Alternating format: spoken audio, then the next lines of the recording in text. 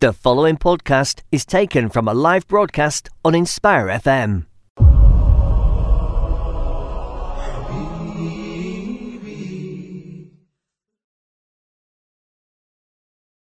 Assalamu alaikum wa rahmatullahi wa barakatuh. Dear listeners, I welcome you to another episode of Welcome to Islam. My name is Ismail, and today, inshallah, we will carry on with the second part of Marriage Advice for New Muslims by Muhammad Tim Humble. This is in collaboration with Islamwise, who run their regular monthly webinars, and this show is pre-recorded. But if you do have any questions, comments, or suggestions for us, please do contact us on our studio number, which is 01582 481810, or you can send us a message on WhatsApp on 07779 481822. I will repeat, that's 07779 481822. So regarding today's episodes, if you have any questions, any comments to make, please do get in touch with us.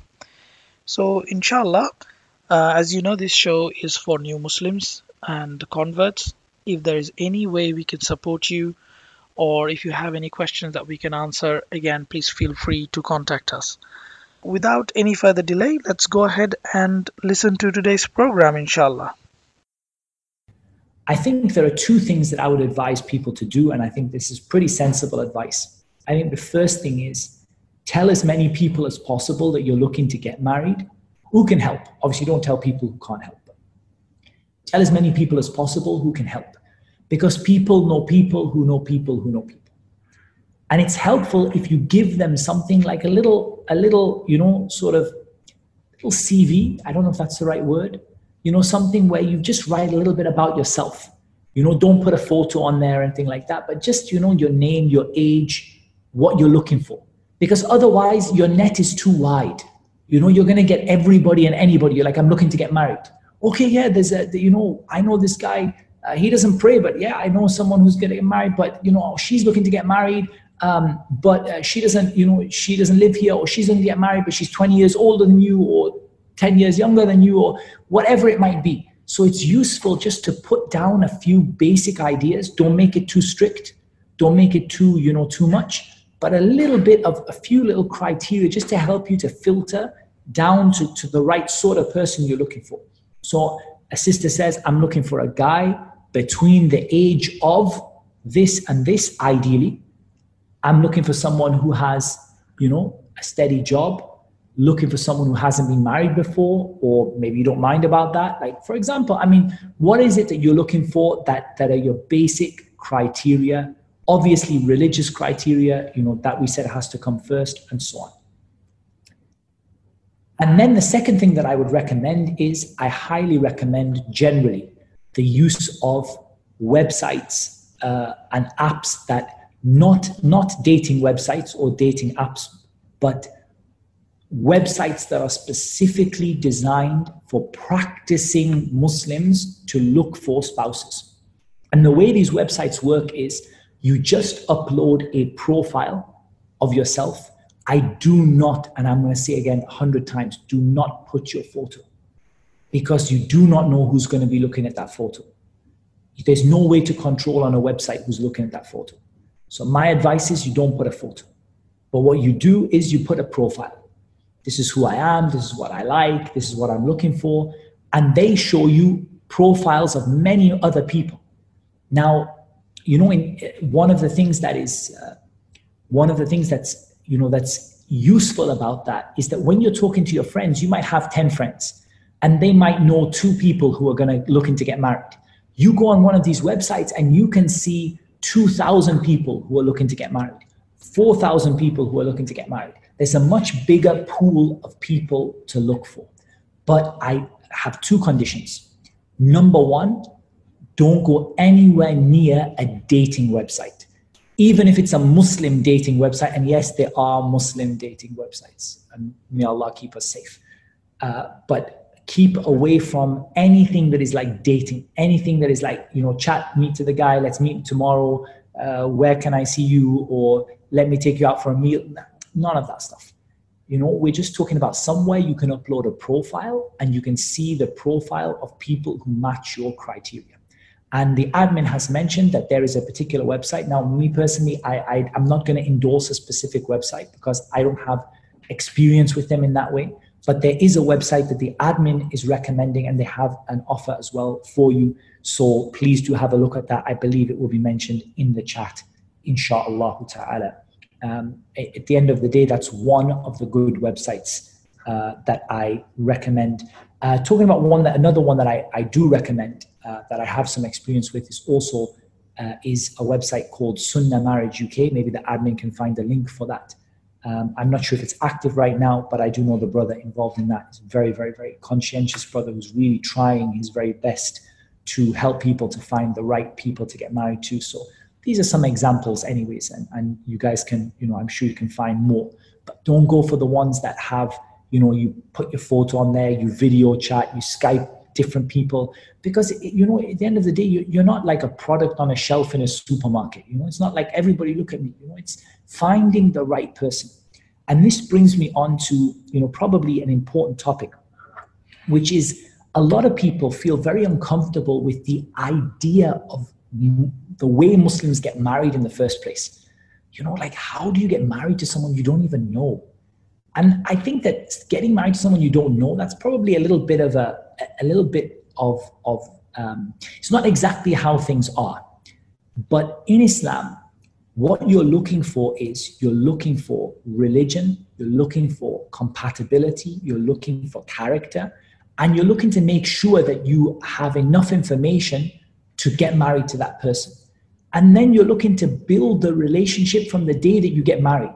As is it's often the opposite, certainly in the culture I come from. The situation would normally be that you would meet someone, probably live together for, 5-6 years. Then when you have a commitment to each other, get married. But in Islam, it's a little different. So it can be a little difficult to get used to that concept and that idea. That a person sort of, has to get used to the idea that I'm going to be getting married to somebody that, I don't know that well. At the same time, you're not getting married to someone anonymous. It's not blind, like a blind date where you just, sort of like randomly turn up and meet somebody. At the end of the day, it's about researching them in a way that makes sense. And not just, by, I like the look of her, now I've lived with her for 2 years, let me marry her. It's more like, this is a person who fits my religious criteria, who wants what I want, who we have compatible personalities. That doesn't mean we have the same personality, but we have compatible personalities. We love the same things, we want the same things. And, we have that love of Allah, the love of His Messenger. We're physically attracted to each other, and we're happy that we understand what each other want, what we want from each other. And that is the idea, that's the concept. And it's about growing the love from the day you get married, not necessarily having this engagement period and things like that. And I'll come to talk about that in a little bit more. So the next issue that I'm going to deal with is those people who are under too much pressure to get married. So this particularly happens with sisters, but it happens with brothers as well. But especially it happens with sisters, that the day the sister becomes Muslim, Ashhadu an la ilaha illallah, wa ashhadu anna Muhammadan Rasulullah. I bear witness that there is no God except Allah, and Muhammad is the messenger of Allah. What happens? Sister, I have an excellent brother for you to get married to. He's really willing to marry you today, this evening. And this is really, in my mind, I do not advise this at all. I think that you don't have the right knowledge to know who is right for you at that stage, to judge someone's religious commitment and who is and who isn't. It opens up exploitation, because at the end of the day, they know that you don't have the family support and the people behind you to be able to really help you and really support you in what you need. And it opens the door for people who maybe I'm being a little bit unfair, but people who really wanted to meet a woman like you anywhere, out in the street somewhere, but they happen to find one who had become Muslim, and well, that must be better. It's not a foundation for a lasting marriage, and it's something which can create a lot of difficulties for people. So I'm not going to say turn down a really good opportunity, but in your first days of Islam, spend your time to get used to the religion, get near to Allah, focus on praying, focus on, learning the basics. And then when you're ready to get married, get married. It's not a case that you feel pressure. And it's not just the sisters. It happens also to the brothers as well. And it can be difficult because you can feel flattered in a way, that you've become Muslim and straight away somebody wants to marry you and, you feel a bit flattered about it. You're like, wow, I never got this before I was Muslim, what is this? First day and everyone wants to marry me. This is brilliant. But at the end of the day, it doesn't mean those people are right for you. We've got to examine the religious commitment. We've got to examine the compatibility. We've got to examine the character. And it's not just about knowledge. I was just looking at the chats just flicking up and people say about marrying someone of knowledge. But I want to emphasize it's not just knowledge. It's also character. Because you can say, I want to marry a person of knowledge, but at the end of the day, people of knowledge sometimes don't have, the right kind of character. There's a lot of issues, people get into difficult situations and relationships and sometimes second marriages and all sorts of things that are going on. And really the question is, do they really know what they are looking for in a spouse? And are they really ready to get married? So my thing would be to say, maybe don't turn it down. If you think it's a good marriage, say, look, I'm happy to consider it, but at the moment I need to focus on my Islam. And when I feel more confident and I feel stronger in my faith, then inshallah ta'ala, I'm going to move forward. Now, I also want to talk about, even though it's not a nice topic, but I want to talk about this as well, is a topic of exploitation. Sadly, there are people, and I'm really sad to say this, but there are people who look out for people in this situation, reverts, and they prey on them. And they try to exploit them. And they try to get them into marriages that are not good for them, or sometimes not even proper marriages at all. They're actually not even Islamic marriages at all. And they often, twist the texts and really, it's really, really sad. But it does happen. And so I would advise everyone, brothers and sisters, be on your guard. Have advisors around you. Have people who are maybe a little bit older, a little bit wiser than you. Have them check out what it is that you've decided to do and listen to their advice. Because often it's the case that the person you want to marry, you've got to be very careful, because there are people who exploit it. Some of them are more guilty than others because some of them exploit it deliberately and they know what they're doing. And some of them exploit it kind of out of their own ignorance, they also, if you ask them, they probably know that it's not a good idea for them to get married, but they're kind of like, yeah, it'll work out in the end, I'm sure, and I really want to marry them, and so on and so forth. My advice on those people who feel too much pressure to get married is two things. Number one, slow it down and focus on your Islam. And number two, have an advisor or have somebody who is around you who can kind of filter out those people. And this is one of the problems we have, because a lot of the people who advise you are like, they also get flattered when you get flattered. When you get someone telling you about marriage and they want to marry you, and the advisor is like, oh, wow, that's amazing. Someone wants to marry you on the first day, and I wish this had happened to me. And you need somebody who's got their wits about them. You need somebody who's street smart. You need somebody who is really, gonna put their foot down and say, you need to just go back. I think it's very important. And this is where it probably is a good time to talk about the issue of the wali. Now, I'm going to say, even for brothers, I think you should have an advisor. And I think it should be somebody ideally who is senior, who is respected, somebody who has experience in it, and somebody who's willing to do the job, as an advisor. Now, sisters, of course, you can't get married in Islam without having a guardian. And that guardian in Arabic is known as the wali. The wali.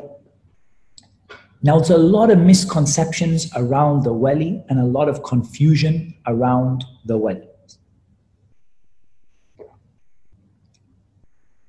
One of the misconceptions and the confusion around the wali is that you can choose whichever wali you want. Oh, he's my wali today and he's my wali tomorrow. In fact, the wali has already been chosen for you. So I'm not going to call it a wali because it's going to confuse you. I'm going to say the guardian, the one who is giving you away in marriage, has to be the judge or the person in the position of a judge. Why? Because the Prophet ﷺ said in an authentic hadith, أَنَا وَلِيُّ مَنْ لَا وَلِيَّ لَهُ. I am the guardian of the woman who has no guardian. And he at that time was the ruler and the chief judge, of course, of the Muslims. And therefore we say that he or whoever he appointed in his succession and whoever comes after in terms of, somebody in authority, that is the wali. And there's a reason for that. Because if we take away the wali system, we open the door to all kinds of exploitation. The wali system is not about a guy telling you who to get married to and who not to get married to. It's not about restricting you or causing you problems or making things difficult. It's about restricting people who would otherwise exploit you and making them realize that you're not defenseless. You have somebody who is not going to allow this marriage to take place until they've made sure that this person has been given the proper consideration. The problem we have is that in most cases, the wali doesn't want to do the job. So, if you're in an Islamic country that has a judiciary system and a court, the wali is the judge who does the marriage. If you don't live in an Islamic country and you don't have a judge who does the marriage, then I would suggest that probably the imam of a masjid or the community leader, someone who's like an Islamic leader of their community, and someone who typically marries people to each other and he typically officiates a marriage ceremony, this is the type of person who would be the wali. Now, they are allowed to appoint someone else. So the wali, when you go to them, let's just say, for example, the wali is the imam of the masjid. And you go to them and he says, look, I can't do the job. You say, okay, can you appoint someone to do the job? You say, okay, I appoint this person to do the job. That's fine. But what we shouldn't have is a wali who wants to marry the girl in the first place. That doesn't make any sense. The wali is supposed to be like a father figure, like someone who's going to check the guy out, going to give him a hard time, like in the sort of traditional way that people used to get married. But what do you do if the wali spends more time looking at the girl than anybody else? At the end of the day, the wali doesn't mean that you can be alone with them, doesn't mean that you don't have to cover in front of them. The wali is a stranger to you. But at the end of the day, the wali is supposed to act like a father figure. And it has to be a Muslim, so obviously it can't be a non-Muslim father or something like that. That doesn't mean you can't consult your non-Muslim father, you can. But the final decision rests with the judge, or the one who is in the position of a judge, like the imam or the head of the Islamic center or whatever it is that you have in your local area. Now, a lot of sisters are going to say, that's not practical. And I agree with you, it's not practical. Because the wali is a big problem. The biggest problem I ever see with the wali is the wali just doesn't care. So the wali is like, yeah, I'll be your wali, no problem. You bring me whichever guy you like, I'll sign the paper. That's not a wali. That's not what your father would do.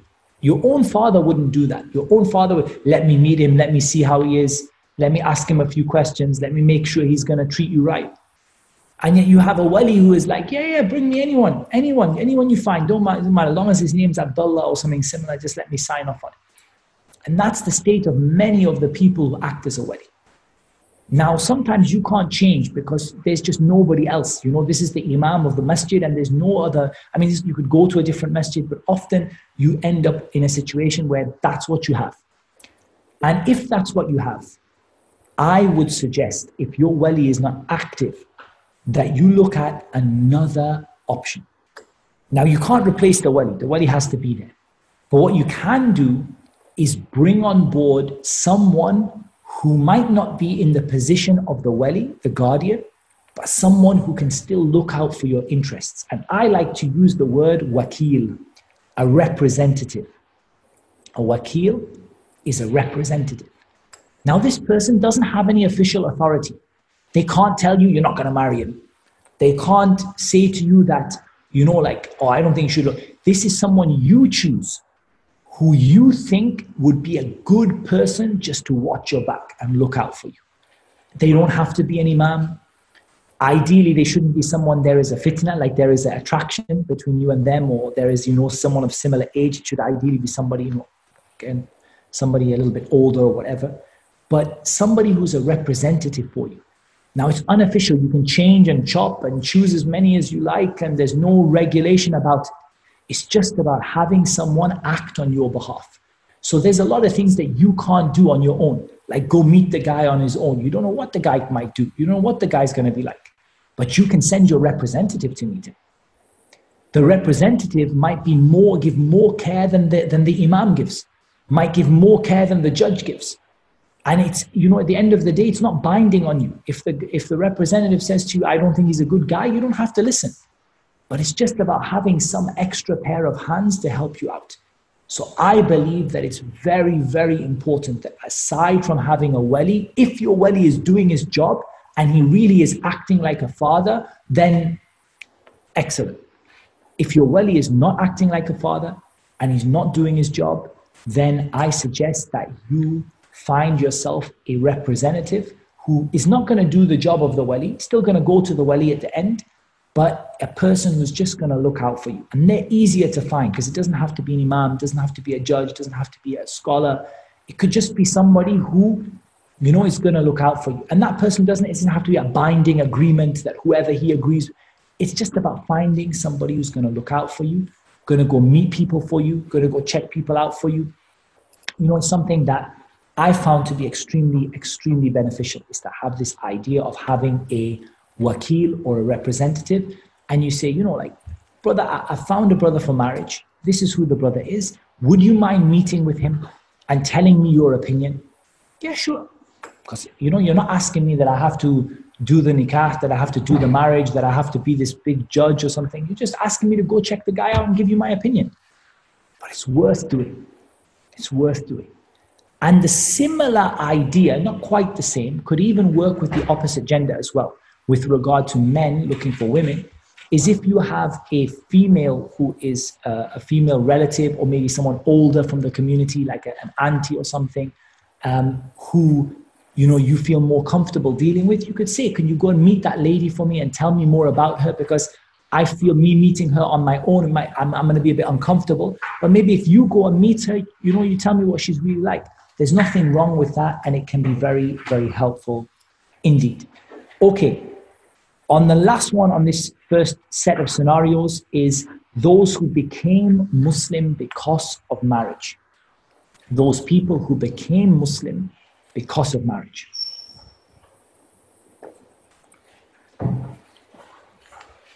This is a difficult one, and it has a number of different scenarios in it. What's really, really important if you become Muslim because of marriage, the most important thing is that you give Islam time for you to be able to learn and be able to grow as a Muslim. Because you being a Muslim is more important than you being married to a Muslim. And I know that maybe when you first, decided to get married and you decided you're going to convert, and you said, well, religion doesn't matter that much to me, and I convert, Islam is the same as Christianity anyway, or it's similar enough. And, that kind of idea, it can be very difficult to really get your feet firmly planted as a Muslim. So I think the answer to that is learning.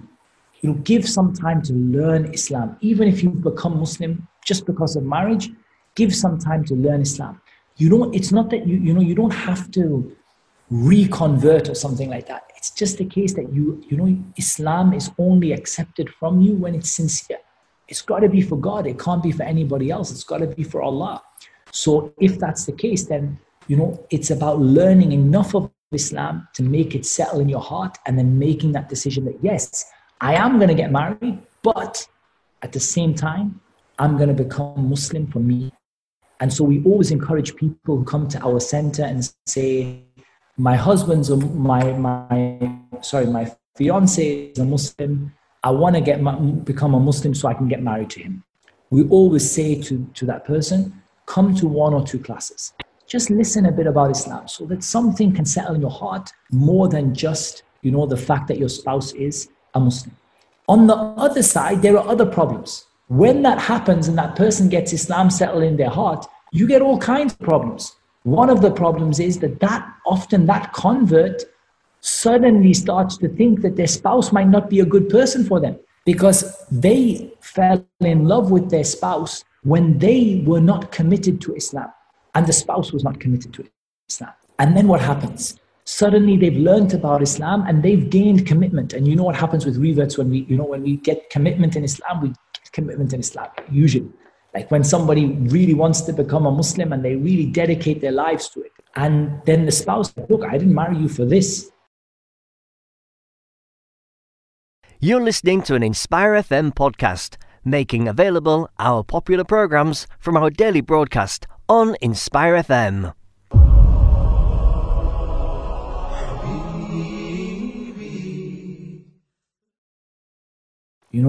I've had, for example, a new Muslim lady who will say that I decided to put on the hijab and her biggest obstacle is her husband, that she became Muslim because of him. And he says, well, I didn't marry you for you to put on a hijab. Why are you covering yourself for? I married you and you were wearing whatever you wanted, like your inappropriate clothing and whatever you were wearing. Well, that's what I wanted from you. I didn't want you to be covered up and wearing hijab. And why are you praying now? Do you think you're more religious than me? These problems happen also. One of the ways to stop that, there's probably 2 pieces of advice that I would give. The first thing is learn along with your spouse. If you became Muslim for the sake of marriage, you go and learn and let them go and learn with you. Because if you're learning and you go off on a new tangent and they are not learning anything and they stay exactly where they are, this is going to be a reason for problems. And the other thing is, don't feel you need to apologize for your religion. At the end of the day, born Muslims might say things like that, like, oh, I didn't marry you for this or whatever. But just be firm with yourself and say, at the end of the day, I became a Muslim and I've decided to practice Islam, and you are going to have to support me in doing so. And if necessary, that may be a case where you need to get some outside help, some counseling and support to help the Muslim, the born Muslim, cope with the fact that the one that wasn't born Muslim has started practicing Islam more than they have. That does happen. That does happen a lot. So I now want to talk about the process of getting married. Some of the tips about the process of getting married. So it's really clear, or it should be really clear to everybody. And again, my lecture, the Looking for Love lecture, might have more information in this. But the process of getting married, what's really important is that we understand that there is no relationship in any way which is prior to the marriage contract. So even if you've agreed to get married, even if you have, sort of seen each other and you're happy with each other, nothing has changed. In Islam, nothing has changed. You didn't become fiance, you didn't become engaged or something like that. You might have a promise to marry at some time in the future, but nothing has changed until that marriage contract takes place. So you can't start dating, you can't start spending time together, you can't start being alone together. All of the things that you wouldn't do for other people, likewise, you shouldn't do because you have a promise to someone that you're going to marry. Rather, that promise, it's something you're going to fulfill in the future, but until that marriage contract is done, then nothing has changed. So how do you deal and how do you interact? It's really important that there's no being alone together. That if you meet with other people with you, preferably one person from the guy's side and at least one person from the girl's side, so that there is not that. And it's a formal meeting. It's not a chat, it's not like a dinner date or something, it's a formal discussion and a meeting. You are allowed to look at that person and you're allowed to, to look and decide whether you're attracted to that person for as long as you need to look. But it's also about asking the right questions. And again, in the lecture, Looking for Love, there's a lot more detail on that. But I do think it's really, really important to ask questions. So we said there should be questions about religion, questions about character, questions about compatibility. So questions about religion, character, and compatibility. If we talk about questions about religion, it's not really enough to just say, are you religious? Because sometimes I say, yeah, I'm religious. But you really want to sort of ask questions that kind of, open-ended questions that kind of get you thinking about the person's religious commitment. I'm just going to give you an example of one, because I've given others in other lectures, and I don't want to take too much of your time. But I give an example of one question that I think is an amazing question. What kind of lectures do you like to listen to, or books do you like, Islamic books do you like to read? So from this, you're going to get to know about what the kind of people they listen to. Are they just, I just read Quran. Or, yeah, I listen to this person and this person and this person. It's going to give you an insight to the type of person that they are and the type of religious commitment they have. And then ask them some questions like, for example, how often, for a guy, how often do you go and pray in the masjid? What kind of Islamic activities do you do during the week? Do you go to classes? Do you study? Who do you study from? Those kind of questions. And I'm not saying they're the only things, but they're good questions to gauge a person's religious commitment. And of course, the people who are backing you up and supporting you, your wali or your advisor or your friends or whatever, are going to check out the reality of that and make sure that it really is the case. In terms of character, it's a difficult one, to ask questions about a person's character. Because if you say to someone, do you get angry? Even the most angry person in the world says, no, alhamdulillah, I don't get angry. And I'm really nice to everybody. That's natural. People kind of try to put across the best impression of themselves that they can. But in terms of character, it is important to ask. It's important to ask, I don't know, maybe something like, how do you get on with your siblings? What's your relationship like with your parents? If your friends can describe you with 3 words, what 3 words would they describe? Are you competitive? I don't know, but the point is questions that really bring out the person's character. And of course, as you're talking to them, you will get a degree of their character as well. You could ask them scenarios like, what would happen if I didn't agree with you on something, if I thought you were wrong about something? If you get the answer that I'm never wrong about anything, then the kind of person the person is. Or if you get the answer that, I don't tolerate people to differ with me. I don't tolerate people when they, I don't tolerate a spouse who doesn't agree with me, or something like that. It's important to ask about those things. And it's also important to ask about compatibility. So that could be like, where do you see yourself in 5 years' time? What kind of a family do you want to have? Where do you want to live? What do you think about, living alone, living with family, whatever it is, ask questions about compatibility. If you want to work and you think they don't expect you to work, then ask about it. Like if I want to work, you have any objection to that? Like anything that you think might be an objection or an issue or a cultural issue, ask about it. You don't have to ask it all in the first sitting, but ideally you're looking to, find out as much about the person. And my preference is find out as much about the person before you meet them. Email or whatever it is, ideally not one-to-one, share it with the other people who are involved. So it's not like a private chat or something. But, try and find out more about the person before you meet them. Because you don't even want to be meeting someone who you're fundamentally not compatible with, right? You want to be meeting somebody who has the right kind of compatibility. So I would ask questions about religion, questions about character, questions about compatibility, and also have your friends and the people supporting you try to find out as much about that as possible.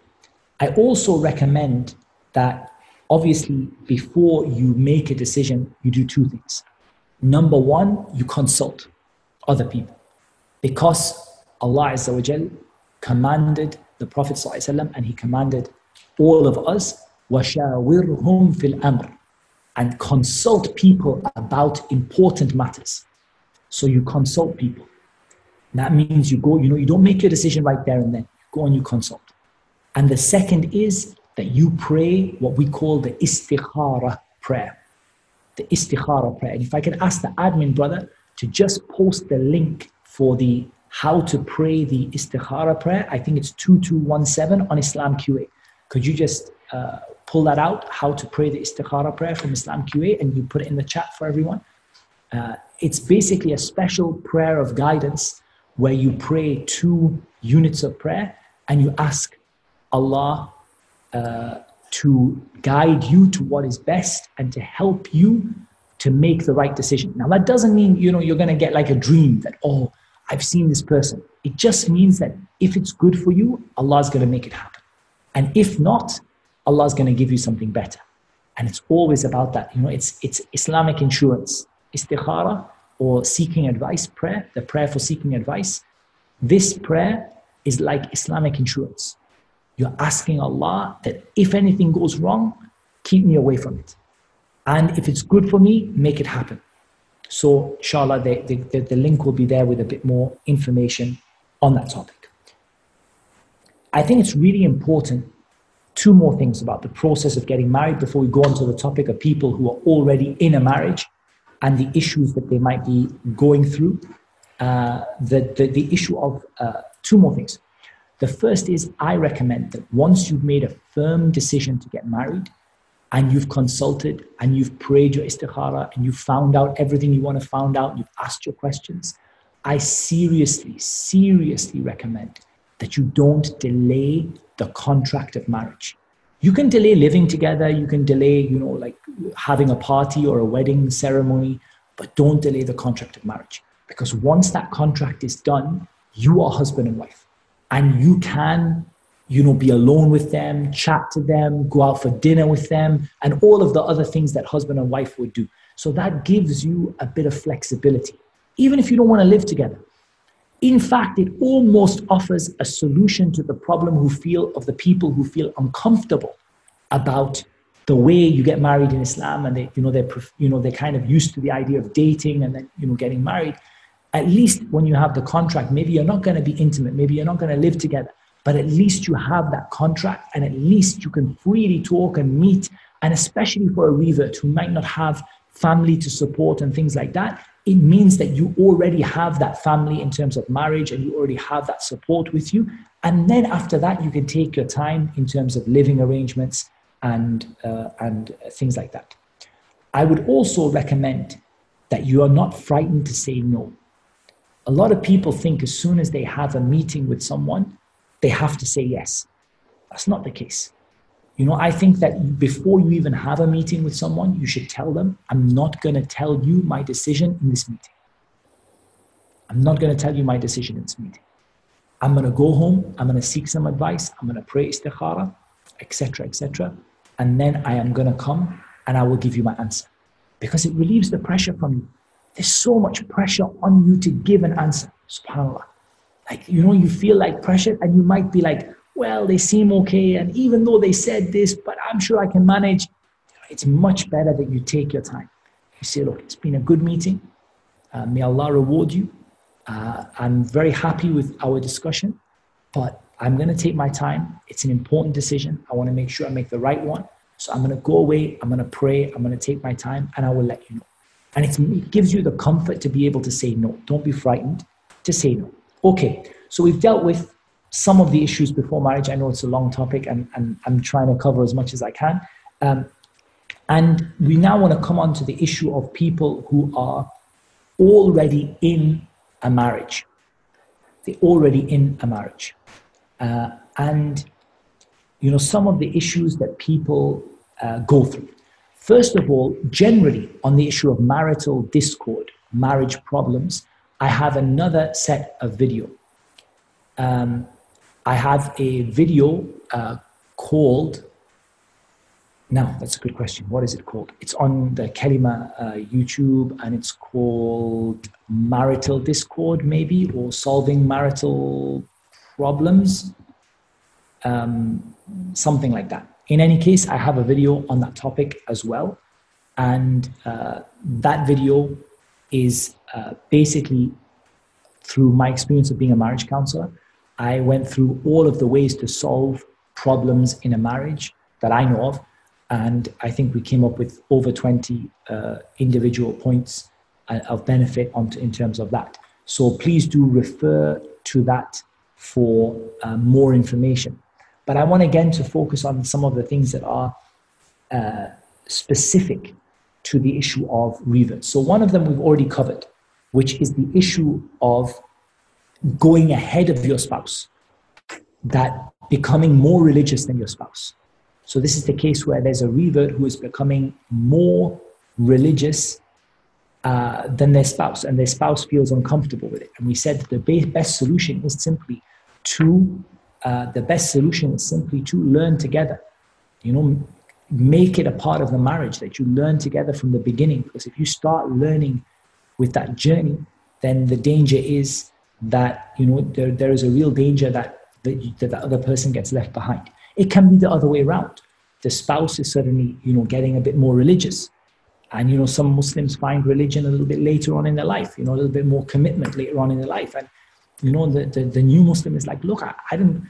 Like when I married you, you didn't look like this, you didn't behave like this, you didn't pray like this, and now you're a totally different person. So this is also requires a bit of understanding.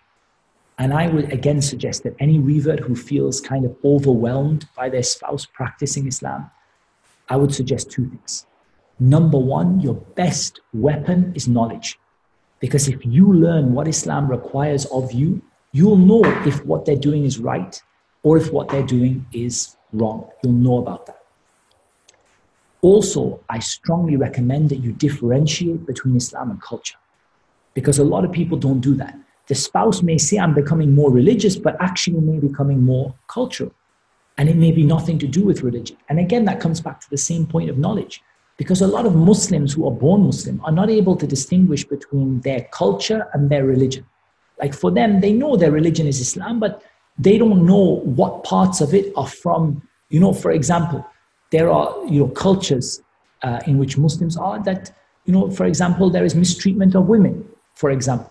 That's nothing to do with Islam.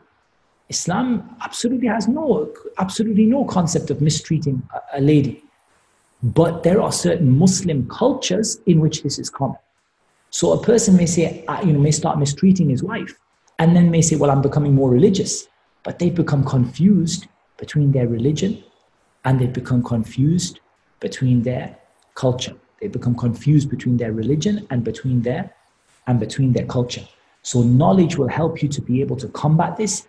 And if it becomes too much for you, either you feel your spouse is too far ahead or you feel yourself too far ahead, then definitely go through the stages of getting support, getting someone to help you. Maybe the person who helped you to get married, or maybe somebody else, or somebody who understands and can be gentle and can keep the issue private. But don't expose it to everybody and don't talk about it to everyone. That's one of my key tips. Okay. My next issue of people already in marriage is, not having family to lean on. Traditionally, if you have, family support, what you would do if you have a bad time, you can at least call your family. You at least have your family to support you. And I still believe you need a support network. If your family are not supportive, that's one thing, but you need a support network. Now, I'd love to tell you that you can go to your local imam and they'll definitely help. But the reality is that not all of the local imams are knowledgeable about the problems reverts go through. I think it might be more sensible to go to a specialist group of people who deal with reverts. We talked about, Islam-Wise and other groups that are out there that specifically support reverts and are good at it. They may be able to give you some real help. When you feel like you need someone to lean on, someone to talk to, at the end of the day, often these issues are rescuable. You can rescue yourself out of them. But the issue is that you just need someone independent. And I personally prefer it not to be family anyway. Even when you have supportive family, I personally prefer that you don't involve your family. Because I think when you involve your family, you automatically make the issue bigger than it has to be.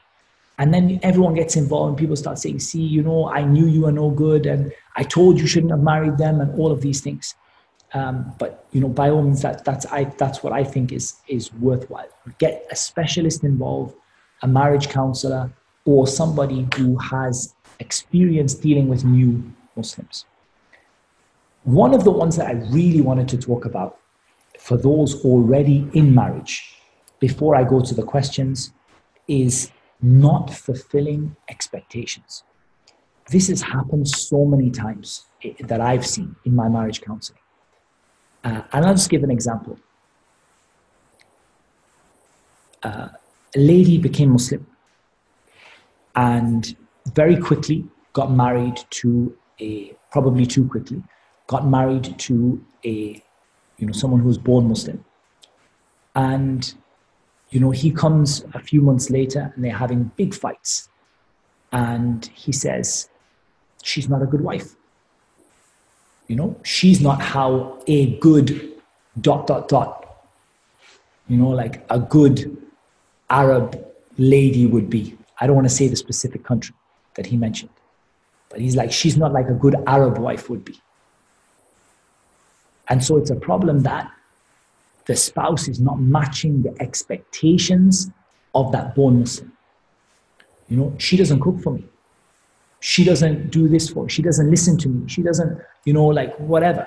And the point is that here that really that person, when they got married, they wanted to marry the revert maybe for how they look or for who they are or their personality or whatever, but they wanted them to morph into, you know, what their mother was like for their father. You know, they wanted them to morph into that and give them unrealistic expectations. And when this happens, I have a real go, you know, like I have a real go at the person. And I had a real go at this individual. I said, look, at the end of the day, where did you get married to your wife? How did you get married to your wife? And he mentioned that he met her in not a very nice place, you know, not a very halal place. And it wasn't a very halal introduction. And I said, and now you're complaining she's not a good Arab wife? You're complaining that she doesn't treat like how your mom treated your father? No, that's not right at the end of the day. But I tell you what will help. Both of those two need to go and learn the rights of the husband and the rights of the wife. Because the rights in Islam are non-cultural. These rights are not Arab rights or Asian rights or English rights or anything else. They are Islamic rights. If she's falling short in her Islamic duties, then we're going to help her to grow and to do that. If he's falling short in his Islamic duties, we're going to help her to grow and to do that. But as for this, you know, she doesn't do what my mom did for my dad, then that's not a valid excuse.